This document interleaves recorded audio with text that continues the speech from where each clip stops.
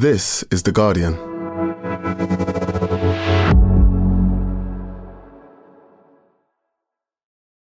Looking for your next great podcast? We live in unprecedented times. To make sense of it, what if you could learn from some of the most influential people on the planet? The podcast Tools and Weapons is hosted by Microsoft's Vice Chair and President Brad Smith. Every week, he has a candid conversation with guests, including prime ministers and Pulitzer Prize-winning journalists. The latest episode features Bayer CEO Bill Anderson. Though most of us know Bayer for pharmaceuticals, they're also focused on crop science. They're putting digital tools in the hands of farmers to get the most out of every acre. Listen to Tools and Weapons with Brad Smith, wherever you get your podcasts.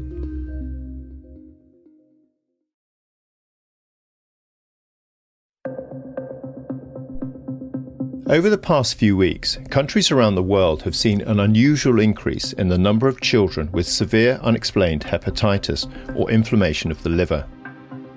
So far, around 200 cases have been reported globally in children aged from 1 month to 16 years old, and more than half of those have come from the UK.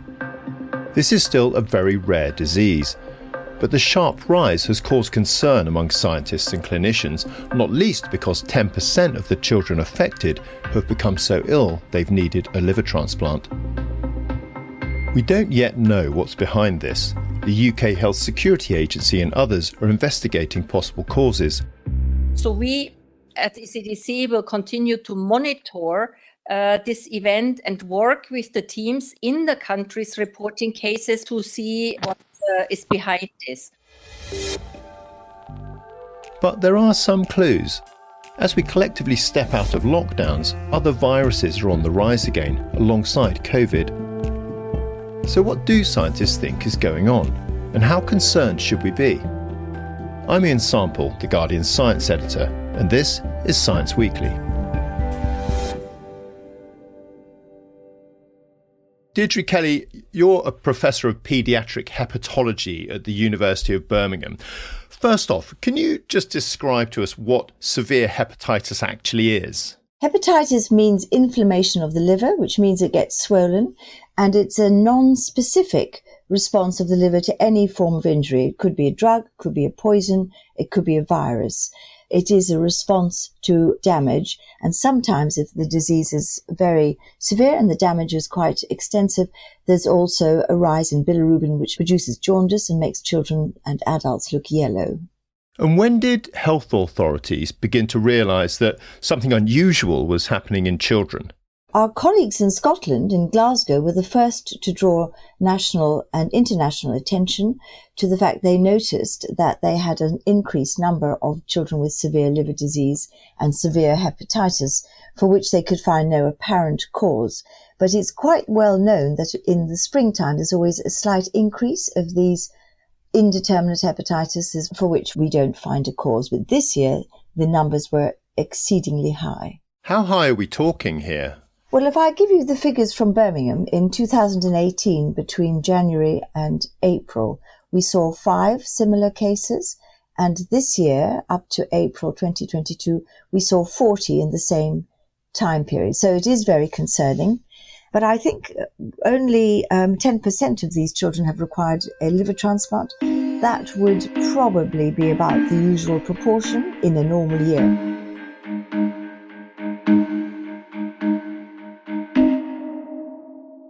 This is obviously very concerning for people like you in your field and for parents alike. I mean, you're now urgently trying to work out what's going on. Do you have any clues so far as to what might be happening? Well, there's a few things that we know it isn't. None of the children have been vaccinated, so it's not related to COVID vaccination. That's really important. The second theory is about 70% of our UK cases have adenovirus in their blood.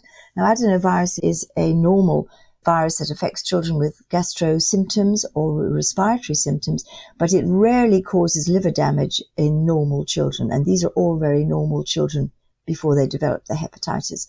So clearly adenovirus is a possibility as a cause or a trigger. Is it also important to be looking at the genetic makeup of those adenoviruses that were identified, or maybe even looking for new viruses, viral combinations and so on that could be at play here? Yes, they're looking for abnormalities in the adenovirus. Yes, definitely, they're doing that. But as far as I'm aware, no abnormalities have been identified as yet. The other possibility is that these children may have had past COVID infection.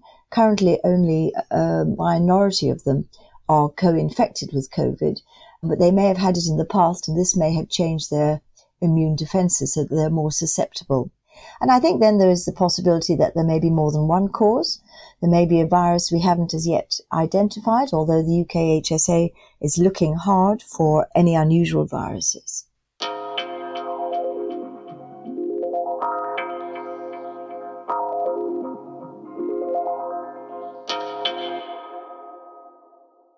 There's also been some suggestion that lockdowns may have played a role in what we're seeing here. How would that work? Well, once infants are born, they have some immunity from their mother, which has been transmitted during pregnancy. And of course, if the child is breastfed, they have additional immunity from their mothers. And that can last up to about 18 months. And so the babies are protected to a certain extent from the everyday viruses. And as most parents will know, once they start going to nursery or preschool, they get one virus after another, and their parents then also get one virus after another. But their bodies are primed to recognize and defend them against these viruses when they're little. And the more viruses they're exposed to, the better their immune system. So these children who are not going to nursery or going to school for long intervals during the pandemic will not have had that opportunity to develop that immunity, so they're not as robust against new viruses. You also mentioned that COVID infection might have affected children's immune systems. I know this is all highly speculative right now, but what could be going on there? We're still learning about COVID-19. We're still learning about its long-term effects. We know that it affects the brain in ways that we hadn't anticipated, and it may well be that it affects the immune system.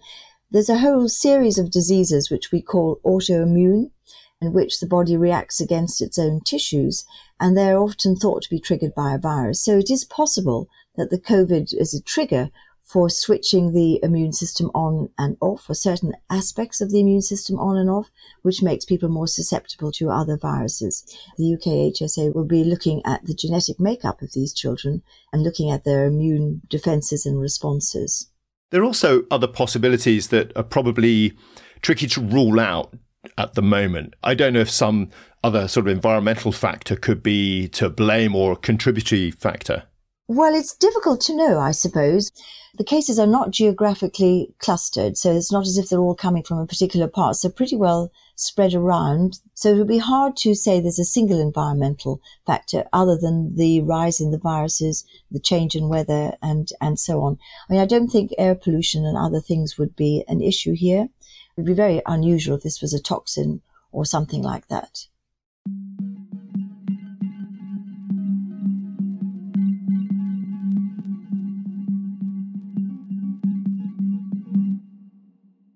So how are you and other scientists investigating which of these hypotheses might be the one that's at work? There's a fairly detailed plan to collect samples from the children and in time perhaps also from their families. So they will be looking at tissues, explanted livers, blood tests, tests for their immune system, DNA to look at genetics, and then a very detailed clinical summary about any potential issues in the family or any other comorbidities, any other diseases, any other drugs they might have been taking. So a very detailed clinical history and collection of data, which will then be analysed, and they can see whether there's a pattern, whether they have defects in certain areas that might make them vulnerable. I think it's important to reassure any parents listening that this is still rare. But if anyone listening is thinking, gosh, what do I need to look out for in my child? Is there anything you'd say? I agree with you. It is important that parents and families get this in perspective.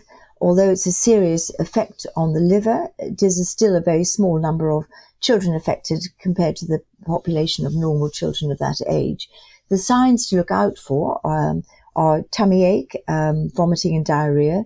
These are very common symptoms in children with infection. But if the child becomes yellow, if their eyes go yellow, their skin goes yellow, then it's really important that they seek attention from their GP or take them to the local hospital, because they shouldn't delay, because a small percentage may get sicker, and it's important that's picked up early. Deirdre, thanks so much for joining us. Pleasure, thank you. Thanks again to Professor Deirdre Kelly.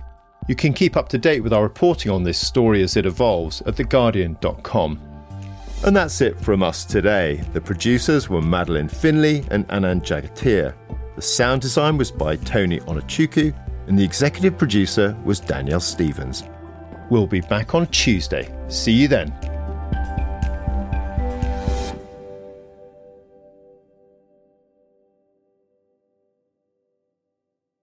This is The Guardian.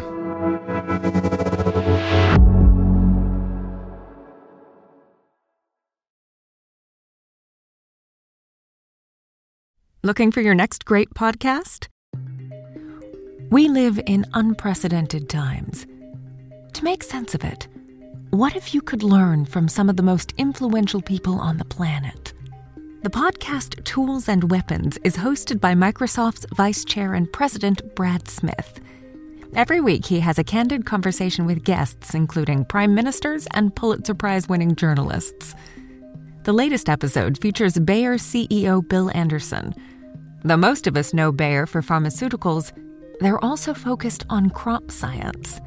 They're putting digital tools in the hands of farmers to get the most out of every acre. Listen to Tools and Weapons with Brad Smith, wherever you get your podcasts.